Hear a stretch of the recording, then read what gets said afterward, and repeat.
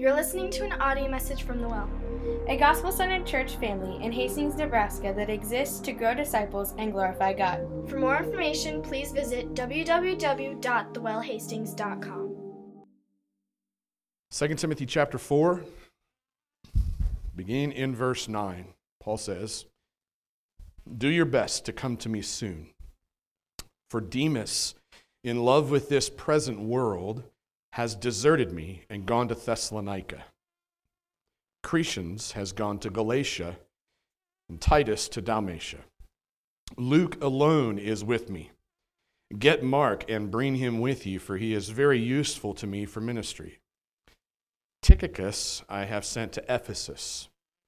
When you come, bring the cloak that I left with Carpus at Troas, also the books, and above all the parchments. Alexander the coppersmith did me great harm. The Lord will repay him according to his deeds. Beware of him yourself, for he strongly opposed our message. At my first offense, no one came to stand by me, but all deserted me. May it not be charged against them. But the Lord stood by me and strengthened me, so that through me the message might be fully proclaimed, and all the Gentiles might hear it. So I was rescued from the lion's mouth.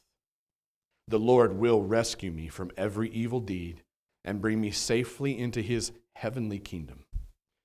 To him be the glory forever and ever. Amen. Greet Prisca and Aquila and the household of Onesiphorus. Erastus remained at Corinth, and I left Trophimus, who was ill, at Miletus. Do your best to come before winter. Eubulus sends greetings to you, as do Pudens and Linus and Claudia and all the brothers. The Lord be with your spirit. Grace be with you." So this is the word of God for the people of God. Let me pray. Father, thank you for your word. Lord, I pray that over the next few moments that you would come, that you would speak to us, and that you would reveal more of your heart for us. Lord, that you would paint a picture and cast a vision of Jesus, who is the greatest friend to sinners. Trust that you'll do this and more. In Jesus' name. And everybody said, amen. You may be seated.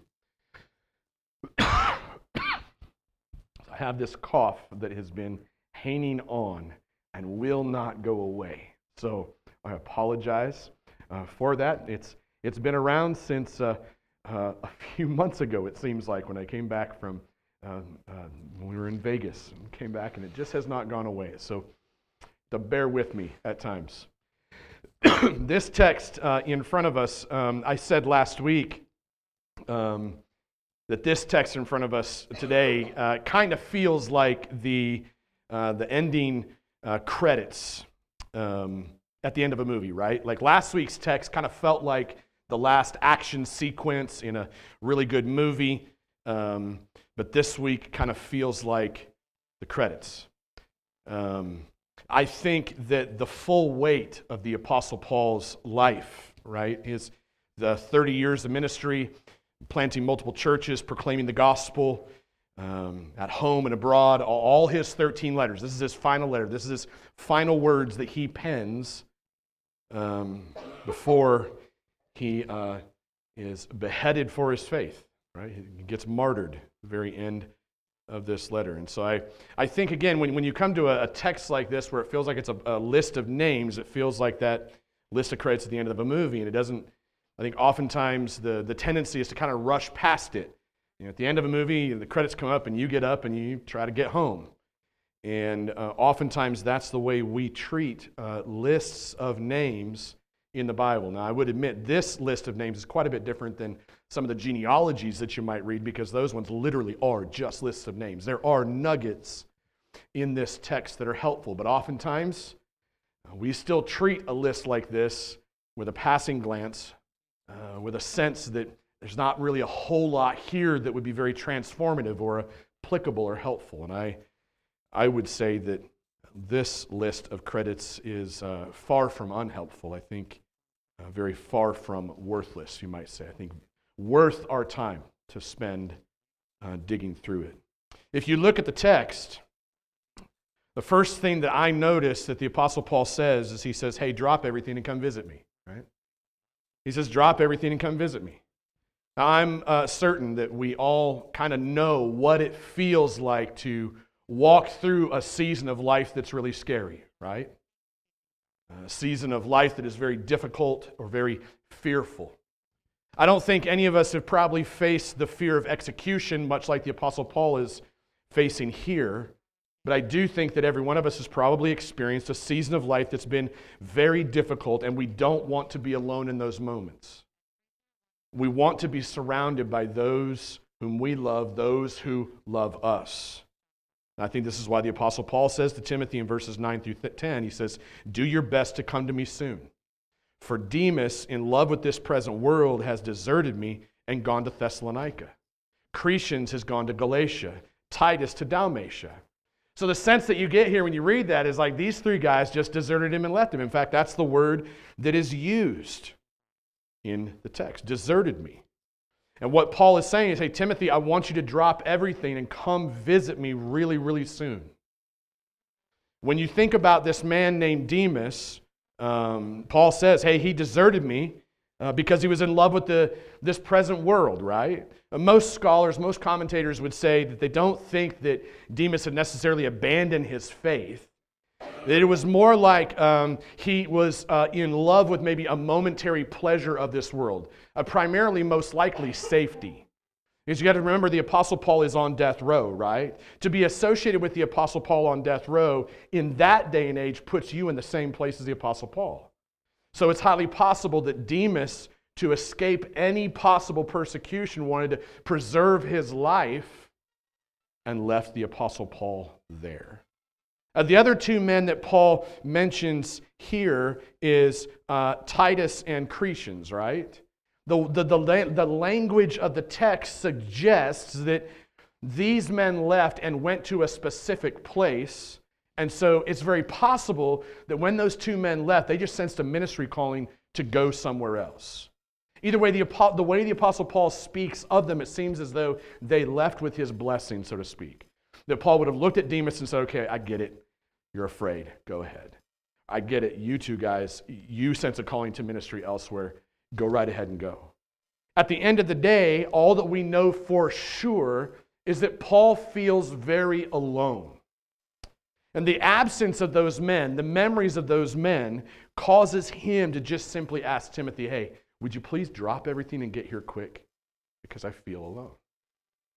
Second thing you notice in the text as you work your way through it is he says, hey, bring another friend with you when you come, right? Verses 11 and 12. Again, I think it's very normal. I think it's a very human thing to want your friends to be with you during the most difficult seasons of your life. I don't know what y'all have been walking through in this most recent season. I don't know what kinds of things you're facing that bring a sense of fear or uncertainty to you. But I know that we all have a deep sense that we want somebody to walk through that with us. It's not fun to be alone. So it's a very normal and very, very human thing to want people, your friends, to be with you at your side, walking through the darkness with you. Especially in this case, as you think about the Apostle Paul, you could say that he's basically on his deathbed, right? Death is right around the corner. It's certain, and he knows it. I don't think Paul had any sense that he was going to get out of this alive, that God was going to step in somehow, and they were going to drop the charges and let him walk out of prison. I think he knew that this was it. He knew that this was what was going to happen. And in this moment, the Apostle Paul is not entirely alone.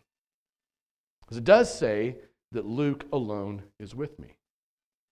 Now, you may not know this, but Luke is basically the Apostle Paul's ghostwriter. Okay, so Luke was one of the apostles, for sure. He's a great physician. I think it's the Apostle Paul that refers to him that way. Luke writes the Gospel of Luke, and then he also writes the book of Acts, which we're going to be going into, right, at the beginning of the year. The Gospel of Luke and the book of Acts act like a two-part book. You got the Gospel of Luke, where Luke sets out to teach us about Jesus, all the things that Jesus did when he was on this earth. And then the book of Acts, he's teaching us all of what Jesus does through the power of the Spirit through the church. Luke is the Apostle Paul's ghostwriter. All of the Apostle Paul's letters were most likely written by Luke as Paul dictated those. And in fact, in the book of Acts, as you follow along through that study, if you were to go read it on your own, you'll find a point in the book of Acts where the language of it shifts from the first person to the second person. And it also becomes more of a we versus an I. And at that point is when Luke and the Apostle Paul meet, and that's where the language shifts. That's where Luke begins to write for the Apostle Paul. So we know that Luke is there. Paul does say that. I can imagine that Luke, being a doctor, as he was, and even the way that Luke writes is very analytical, very particular, doesn't miss details, pays attention very closely. I can imagine that Luke, in those moments, also probably offered lots of physical help to the Apostle Paul as he comes to the end of his life. But he does say here in verse 11, Luke alone is with me.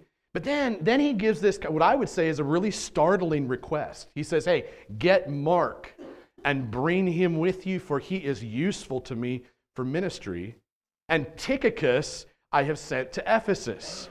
Now, when you track this, and you're thinking about it, and you're looking at it, Tychicus is probably going to be the one who's going to deliver this letter to Timothy in Ephesus. Okay, you tracking with me? But he says, Tychicus I've sent to Ephesus. Well, that's where Timothy's at. So I think what's happening here is he's going to hand this letter to Tychicus. Tychicus is going to take that letter to Ephesus, and then he's going to most likely be the one who then relieves young Timothy of his pastoral responsibilities so that Timothy can then make the trip to visit Paul. But the startling request is when Paul asks for Timothy to bring Mark with him. Even though Mark had abandoned the Apostle Paul many years earlier in Acts 13. There was a sharp dispute between Paul and Barnabas, and it was all over Mark. Because Mark had abandoned them in ministry. He was fearful, most likely, of what lied ahead, and he abandoned him. And Barnabas wanted to forgive young Mark and say, no, it's okay, we're going to forgive him. Let's take him with us on this next leg of the trip. And Paul very sharply disputed that with Barnabas. And so he and Barnabas parted ways and went two different directions. Barnabas took Mark and went one direction, and Paul took a few other men and went a different direction. And at some point, as Paul went that opposite direction, guess who he met? Young Timothy. And so God, in his providence, I think, oversaw all of this unfolding in their relationship. But it's a startling request to say, hey, would you grab Mark and bring him with you? Obviously, at some point, we don't have the record of it, but obviously at some point, the two of them had resolved their differences. They had extended forgiveness to one another, and they had experienced the beauty of a restored relationship. And I don't know about you, but for me, and maybe it's just part of the way that I'm wired, but I think some of the scariest, maybe most painful things I face in my journey as I follow Jesus is the pain of broken relationships. Relationships can be very, very painful. And especially the ones that you look back on and you go, I wish that relationship was restored. And it causes some pain. It can cause some hope, too, in hoping that one day that relationship may be reconciled and restored. In these final moments of the Apostle Paul's life, what he wants is to be surrounded by his friends. And one of those friends, the one that was a surprise for me, is Mark. And I think some of it revolves around the fact that Mark would be a solid reminder of the kind of eternal relational restoration that only the gospel can produce. What would be more encouraging than that? To have known that you've walked for years in great distance in a relationship that was broken or severed, but then to have the beauty of that relationship be restored because of the gospel, and then in your final moments of life, be able to have that person in the room with you as you near your death as a visual reminder that what's about to happen is you're about to step into the arms of your Savior who did everything needed to restore the relationship between you and your Father in heaven for all of eternity. What a picture, what a beautiful picture to me of the gospel. And I think that's what's driving the Apostle Paul to ask Timothy to bring another friend with you. Third thing that I notice Paul says is he says, hey, bring my treasured belongings with you. Bring my treasured belongings with you. Oftentimes, when someone is on their deathbed, friends and family will bring some of their treasured belongings to comfort them in their final moments. I remember it's been 8-9 years ago that my mom died, and I remember one of her treasured items was her Amplified Bible. Was what she wanted. I was just talking to my sister about that Bible this last week because she was looking for it. And I said, I think I have it down in my office, but I'm too afraid to go down there because I saw a snake last week, so I need somebody else to get the Bible. So note, I don't want snakes at my bedside when I'm dying. But my mom, she wanted her Amplified Bible. She wanted her grandchildren there to rub her feet and rub lotion on her hands and feet and to brush her hair. She wanted some of her horse statues. And those were the things that would bring her comfort. She wanted a couple of our daughters who sing, to sing worship songs to her. That would bring her comfort. So it's not uncommon at all. In fact, it's very common that when someone is nearing the end of their life, they ask for some of those treasured belongings and some of their closest relationships, their friends and family, to be at their side. And there's nothing different here. The Apostle Paul asked Timothy to bring some of his treasured items. Verse 13, he says, hey, bring the cloak that I left with Carpus at Troas. Also the books, and above all, the parchments. These treasured belongings, I think, are what Paul believes is going to bring comfort to him in his final days in prison. And so you have to ask the question, though, like it's nice, it's all emotional and feelings oriented right here, but what's the significance of the items that he asks for? I know the significance of the horse statues that my mom asked for. I know the significance of the songs that she wanted sang. I know the significance of the Bible that she wanted at her bedside. What's the significance of these treasured belongings? Well, if you look at the cloak kind of makes sense because further down the text we read that winter is coming, right? It's going to get cold. The Apostle Paul is not in a typical jail cell. He's in a hole in the ground with a grate on top. That's the kind of prison he's in. Dark and cold, exposed to the elements. So he wants his cloak because it's about to get cold there. So there's really nothing earth-shattering about that, right? But what about the books and the parchments? Has to be something to those, right? What is the significance of the books and the parchments? I don't think that the Apostle Paul is asking for his favorite set of novels so that he can numb himself to his circumstances. I think what Paul is asking for, literally, and most scholars that I read agree with this, that what he's asking for is his biblical commentaries.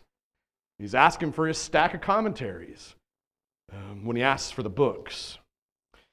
The parchments, again, most scholars would say that those parchments are most likely a combination of the Old Testament scriptures, as well as the Apostle Paul's previous letters, and most likely other letters from other apostles that we find in the New Testament.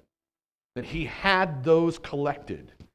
And my guess is that what Paul wants to do with those gifts is he wants to actually gift them, those treasures. He wants to gift them to Luke, Timothy, and Mark so that they can then continue to write the rest of the New Testament. That, to me, if that's all true, is absolutely fascinating to me.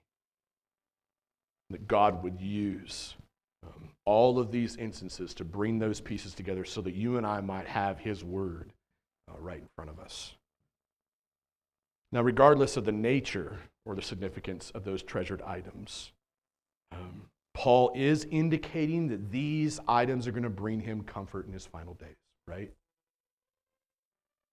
And really, these items are none other than just a comfortable, warm coat, Bible study materials, and the Bible that he had. That's what he's asking for. The Apostle Paul is a man of the Word. right up until the moment that he comes face to face with the Word who had become flesh, as he walks into heaven to the shouts of celebration from those whom he had martyred in his earlier days. That whole picture of restoration, him being a man of the Word in that way, asking for that in his final moments for comfort. And maybe even so, when you think about the Apostle Paul being a man of mission, a man who wants to see the mission continue to go forward, maybe he's going to sit down with those friends when they show up and he's going to say things like, hey, Luke, you need to make sure you finish writing Acts. Maybe he's going to look at Mark and Timothy. Maybe he's going to say, here, you guys need to take these and ensure that they're protected. And there's churches that need to be planted over here. I can't imagine what those final moments in that meeting would have been like if they made it. There's definitely disagreement as to whether they made it or did not. So we don't have a lot of historical record. There's some that think he did, some that think they didn't. I could just imagine what those moments would have been like had they made it. The fourth thing the Apostle Paul says here is beware of imposters. Right? Beware of imposters. When you think about this, there are three treasured items on their way to the Apostle Paul, right? Three treasured items. You got Timothy, you got Mark, and you basically got the written word and some Bible study materials. And Paul wants all of them to arrive safely. And so he begins to think about, as they're on their journey to me, what kind of barriers might there be for them? And he remembers, oh yeah, on their way here, they're going to run into somebody. They're going to cross paths with somebody, and they need to be warned about him. The dude's name is Alexander the coppersmith. And he says, Alexander the coppersmith did me great harm. The Lord will repay him according to his deeds. Beware of him yourself, for he strongly opposed our message. Short and sweet, Alexander the coppersmith is simply an imposter, right? Now, the original language of the text implies that what Alexander did is he actually drew close to the Apostle Paul so he could betray him to the authorities. And it's interesting, if you do more study on that name, Alexander the coppersmith, you'll find that he does pop up in other biblical books in the New Testament that Paul wrote. And at times, see, when he makes a list of here's all the people that are with me, Alexander the coppersmith is one of them. And it seems as though he was a good friend at one point, much like Demas at the beginning, who took off to save his own skin. Alexander the coppersmith is quite different. He actually drew close so that he could betray the Apostle Paul. And Paul's friends need to be aware of this. They need to avoid Alexander. And they need to do that so that they don't end up on death row too, because this is what imposters do. When you think about the work or the outcome or the results of an imposter spreads pain, spreads the stench of death through their actions, through their words, through their betrayal of you. They're like vicious wolves, really. And that's how the Scriptures regard imposters. Vicious wolves, devouring lions. These are people who will, I think, just tear your heart to shreds as you attempt to serve them. Paul's saying, hey, avoid imposters at all costs. And the reason why is so that the community of the Word may remain unharmed. The other thing that the Apostle Paul points to is that there is a judgment day ahead for men and women who are like Alexander the coppersmith. There's a judgment day ahead for those who harm the community of the Word with their vicious acts of betrayal. Basically says they're going to get theirs. The Lord will repay them according to their deeds. And speaking of vicious acts of betrayal, as Paul's writing this, I think his thinking kind of shifts. And he remembers how at one point in his life, he was absolutely alone with vicious lions, and nobody except the Lord came to his side. He writes about this in verses 16 through 18. And the essence of what he says in these verses, this portion of the text, is he's basically saying, hey, the Lord will rescue me. The Apostle Paul was a man who looked forward to heaven. And I think he looked forward to heaven with the kind of rock-solid assurance that only a man who had been rescued by God could possess. Now think about it. When he says in verse 18, the Lord will rescue me from every evil deed and bring me safely into his heavenly kingdom, when he says that, he follows it with what I think is like a victorious proclamation, right? That proclamation is this. He says, to God be the glory forever and ever, amen. And in the midst of that, he's actually making a statement. He says, the Lord will rescue me. He says all of that because that's been his experience in the past. And you think about it, oftentimes when we walk through difficulty, when the going gets tough for us, I think there is a tendency at times to look back in our past, and I think all we can see sometimes is just our failures, our sin, our mistakes, instead of God's redeeming and rescuing hand at work in our broken lives. You think about the Apostle Paul's life. And if you've had an opportunity to read all of his work, all of his scriptures, I don't think the Apostle Paul ever necessarily lost sight of the imperfections and the sin in his life, his brokenness. But his imperfections and his failures, I believe, caused him to hold on even tighter to the message of our crucified, risen, returning Savior, who's promised eternity for broken sinners like all of us. That's what you read when you read Romans 7 and 8 back to back, is a man who clearly gets that he's broken and sinful. But yet he looks forward to this truth that what lies ahead for me in eternity is complete freedom, no longer condemned because of the work of Christ at that cross. The picture I get when I think about Paul sitting in this prison cell, holding on to his trust in Jesus and believing the Lord will rescue me. The image I get is that Jesus never let go of Paul, and Paul never let go of Jesus. And because Jesus would never let go of Paul, Paul would always be able to cling to Jesus. Paul's full experience, what he's talking about here in this portion of the text, his full experience of God rescuing him when he was all alone, on trial in the city of Rome. You can find that in Acts 21 through 28. But here in verses 16 through 17, he just gives us a summary. Gives us this summary of that event. Here's what he says. He says, at my first defense, no one came to stand by me, but all deserted me. I love this next phrase. He says, may it not be charged against them. On the one hand, with Alexander the coppersmith, that dude's going to get what he deserves. At my defense, though, nobody came. Everybody left. Everybody was gone. May that not be held against them. So I love the Apostle Paul's heart. He does not walk through these seasons with growing bitterness inside of him. He moves on and he says, but the Lord stood by me and strengthened me, so that through me the message might be fully proclaimed and all the Gentiles might hear it, so I was rescued from the lion's mouth. It's amazing because the Apostle Paul's entire focus of his life was that the message of the gospel might go out to those who are lost, so that they might become saved and become part of the community of the word in the local church. Right? That's the focus of the Apostle Paul's life. And he knew without a shadow of a doubt that God would strengthen him and continue to rescue him despite his own failures, because this is exactly what God always does.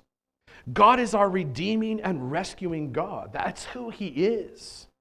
That's who he reveals himself to be from the beginning of the scriptures to the end.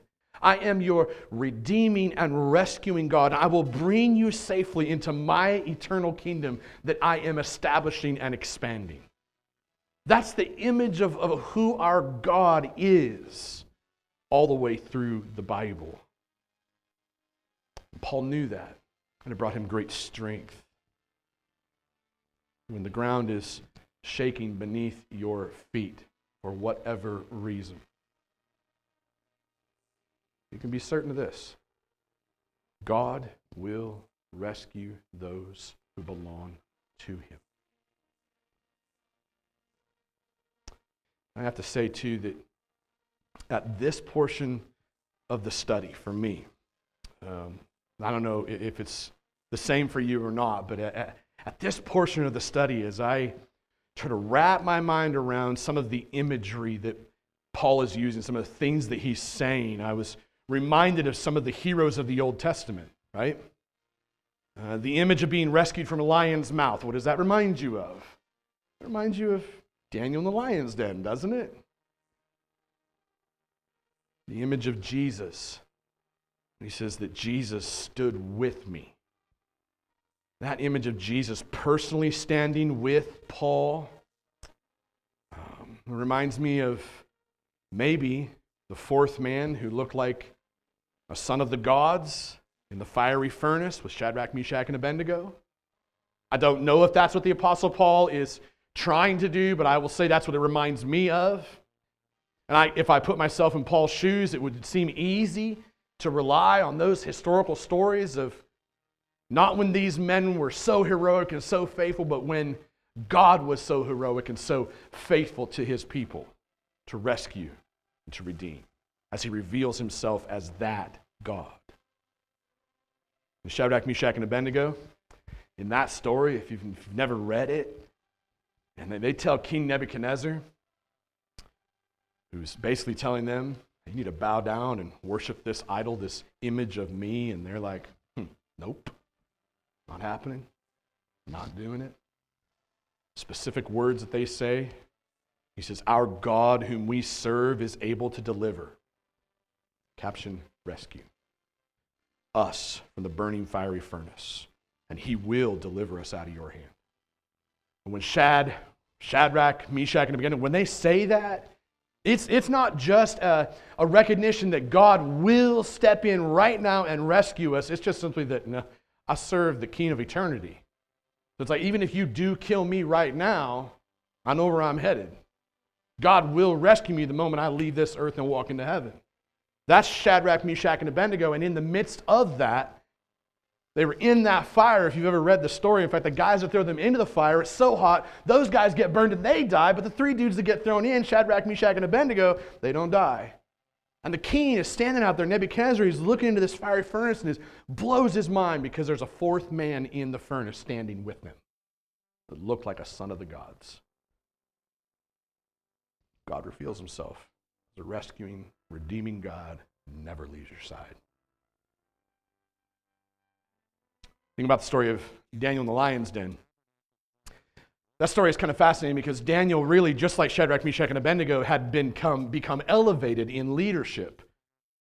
At some point, Daniel was kind of like the right-hand man to King Darius. Like they were friends. And even as you read the story of Daniel, you get that sense that King Darius really loved Daniel. And there were some other leaders in Darius's regime who were jealous of Daniel, and they conned the king into making this edict that nobody should worship or pray to anybody else other than you. And Darius, prideful man, fell for it. And next thing you know, Daniel praying in his home, in front of his windows, wide open, directly defying his friend the king. And the king's hands were tied. And it was a trap that was set by these other guys, right?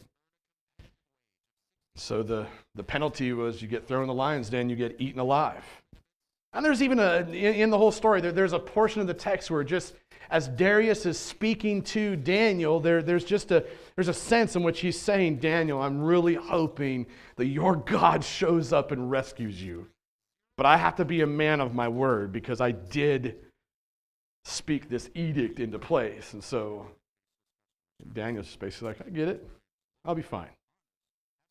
Sure enough, it's thrown into the lion's den with all those lions. And the text tells us that God came and shut the mouths of the lions. And the king, Darius, I think he was like awake all night long. That is the way that I read the story. Just fretting over the fact that he had just thrown his friend to his death. Early in the morning, Darius comes out to the lion's den and basically knocks on the door. Daniel, are you okay? Did the lions eat you? From inside, Daniel's like, yeah, I'm fine. just chilling. Comfortable lions, got my head on them. That's probably the VeggieTales version. King Darius, upon learning that God had shut the mouths of the lions and that Daniel was unharmed, makes a proclamation. Listen to what King Darius says. He says, God is the living God, enduring forever. His kingdom shall never be destroyed, and his dominion shall be to the end. He delivers and rescues. He works signs and wonders in heaven and on earth. He who has saved Daniel from the mouth of the lions. Isn't that powerful?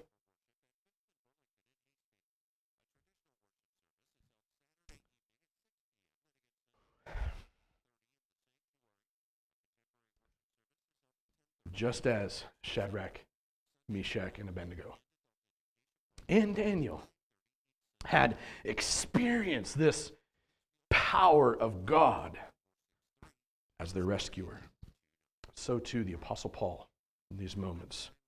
He's experienced God's unique and rescuing presence as he sits in prison. And the Lord Jesus had showed up in the flesh. Acts 23:11 makes it clear. And Jesus speaks to him in person. He says, take courage. Can you imagine that moment?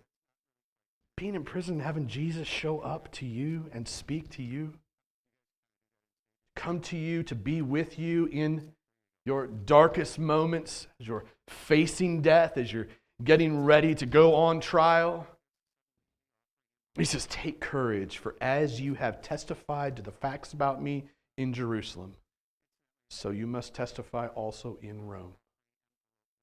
How assuring would that be to know that Jesus was standing and walking with you through the most difficult seasons of your life, the loneliest times of your life, the darkest times of your life. Well, I believe the Apostle Paul knows. He knows beyond a shadow of a doubt that the same rescuing God who had shown himself to be absolutely faithful time and time and time again in the past is going to no doubt show up and welcome him into the presence of his Father in heaven. In those moments, and complete his full and final rescue of Paul for all of eternity. And that's why Paul, I think, can confidently proclaim, God will rescue me. Last thing you see in the text, Paul closes things up, speaking of the gracious presence of the living God. It's the last thing the Apostle Paul says in this letter. It's basically a final greeting to and from many of his other friends. If anything really reads like the final credits in a movie, this definitely reads that way. A bunch of names that we kind of feel are a little bit unintelligible. We have no clue who most of them are, right? Though you can do some word studies and find out who they are, and there are some things you can learn from it. The core of what Paul does here in closing is points us right back to the everlasting, gracious presence of the living God. He says, greet Prisca, whom some would believe is Priscilla, from another portion of text, and it's very possible the name is so similar. Prisca and Aquila, and the household of Onesiphorus. Erastus remained at Corinth. I left Trophimus, who was ill, at Miletus. Do your best to come before winter. Parentheses, not just because it's going to get cold, but because the trade routes of travel to get there close. So he wouldn't get there until the following spring if he didn't leave quickly and get there before winter. That's all that is. Eubulus, strange name, sends greetings to you, as do Pudens and Linus and Claudia and all the brothers. Last thing he says, the Lord be with your spirit, grace be with you. In those final words, Paul just simply cannot escape the gracious presence of our living God. That's what I think is taking place. It's his final words. In short, what Paul knows is that he is about to enter into the gracious presence of his redeeming and rescuing God.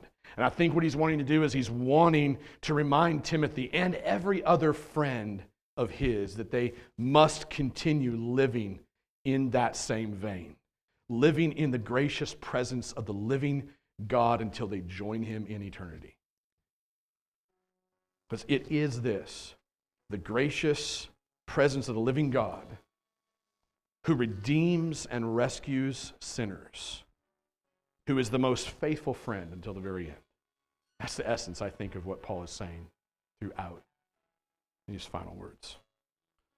The last thing I want to say to you guys here as we bring this to a close and kind of wrap it up is you can't study this part of the text very deeply, I guess, without landing on Psalm 22. And some of you might be like, why is that? Psalm 22 is the passage that was on Jesus' lips when he died on the cross. It's also, most scholars believe, it is the passage that was most likely on the Apostle Paul's heart and mind as he drew near to the end of his life here on this earth. So Psalm 22, and I think it's actually probably on our website. Somebody preached it, I'm sure, over the last few years. So you might look on our website and go back and find that sermon, because that'll give you a kind of a detailed exposition of it. But for the sake of time here, Psalm 22 is known as a messianic psalm. And I know that sounds like a big word, a messianic psalm. What does that mean? It simply means that psalm explicitly points us to Jesus as our Messiah, our Redeemer, our Savior, our Rescuer, right? And in reading this final portion of the text, every scholar I read, every commentary I read, makes mention of Psalm 22 and how Paul's language, the words that he uses in his final words here, are directly connected to Psalm 22. And in fact, in so many ways that, again, there's nowhere near enough time to make all the connections. There are themes in Psalm 22 as well as in this text we've just studied. All these themes of betrayal and loneliness and death and unwavering trust in God as eternal deliverer, rescuer, king, right? All that is present in both. So I would encourage you to read it or find that sermon, listen to it. For me, as I looked at it, the connection that was the most compelling for me is the final words of Psalm 22. It's on the screen for you. Verses 30 and 31 from Psalm 22.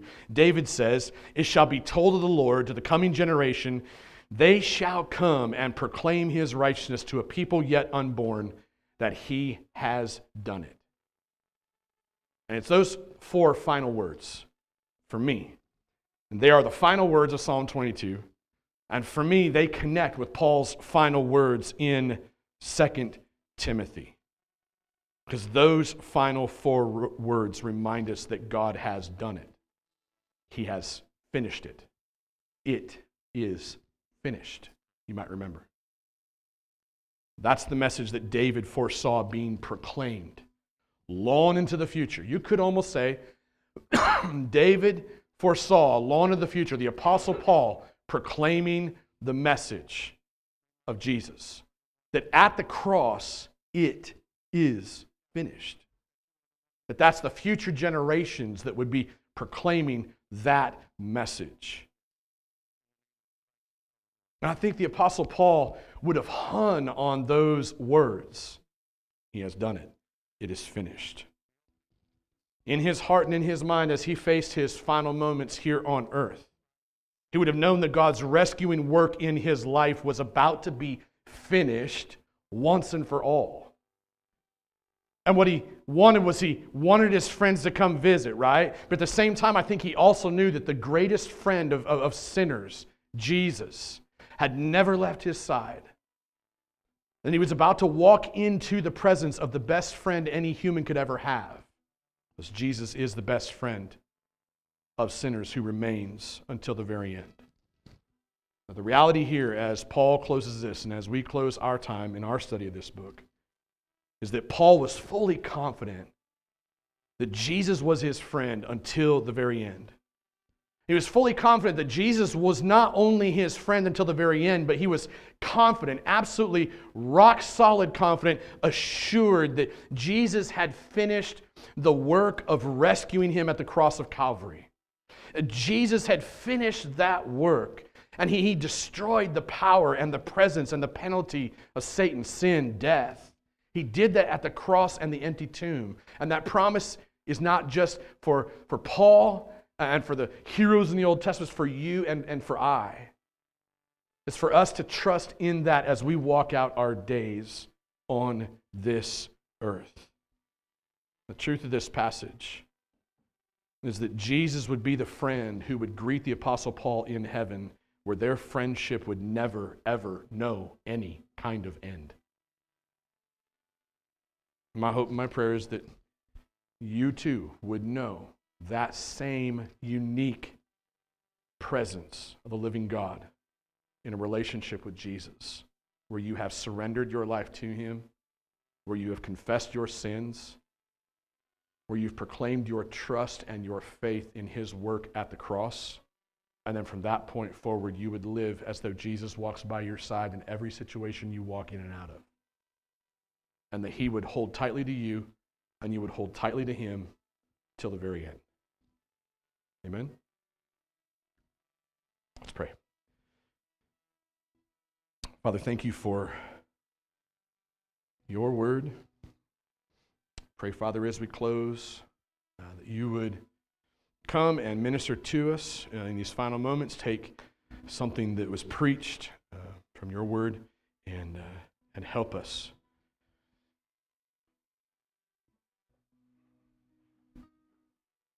Help us to find some space at the foot of a bloody cross in the doorway of an empty tomb. Help us to hang on to the hope of heaven.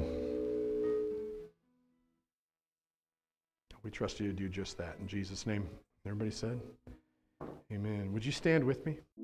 You're listening to an audio message from The Well, a gospel-centered church family in Hastings, Nebraska that exists to grow disciples and glorify God. For more information, please visit www.thewellhastings.com.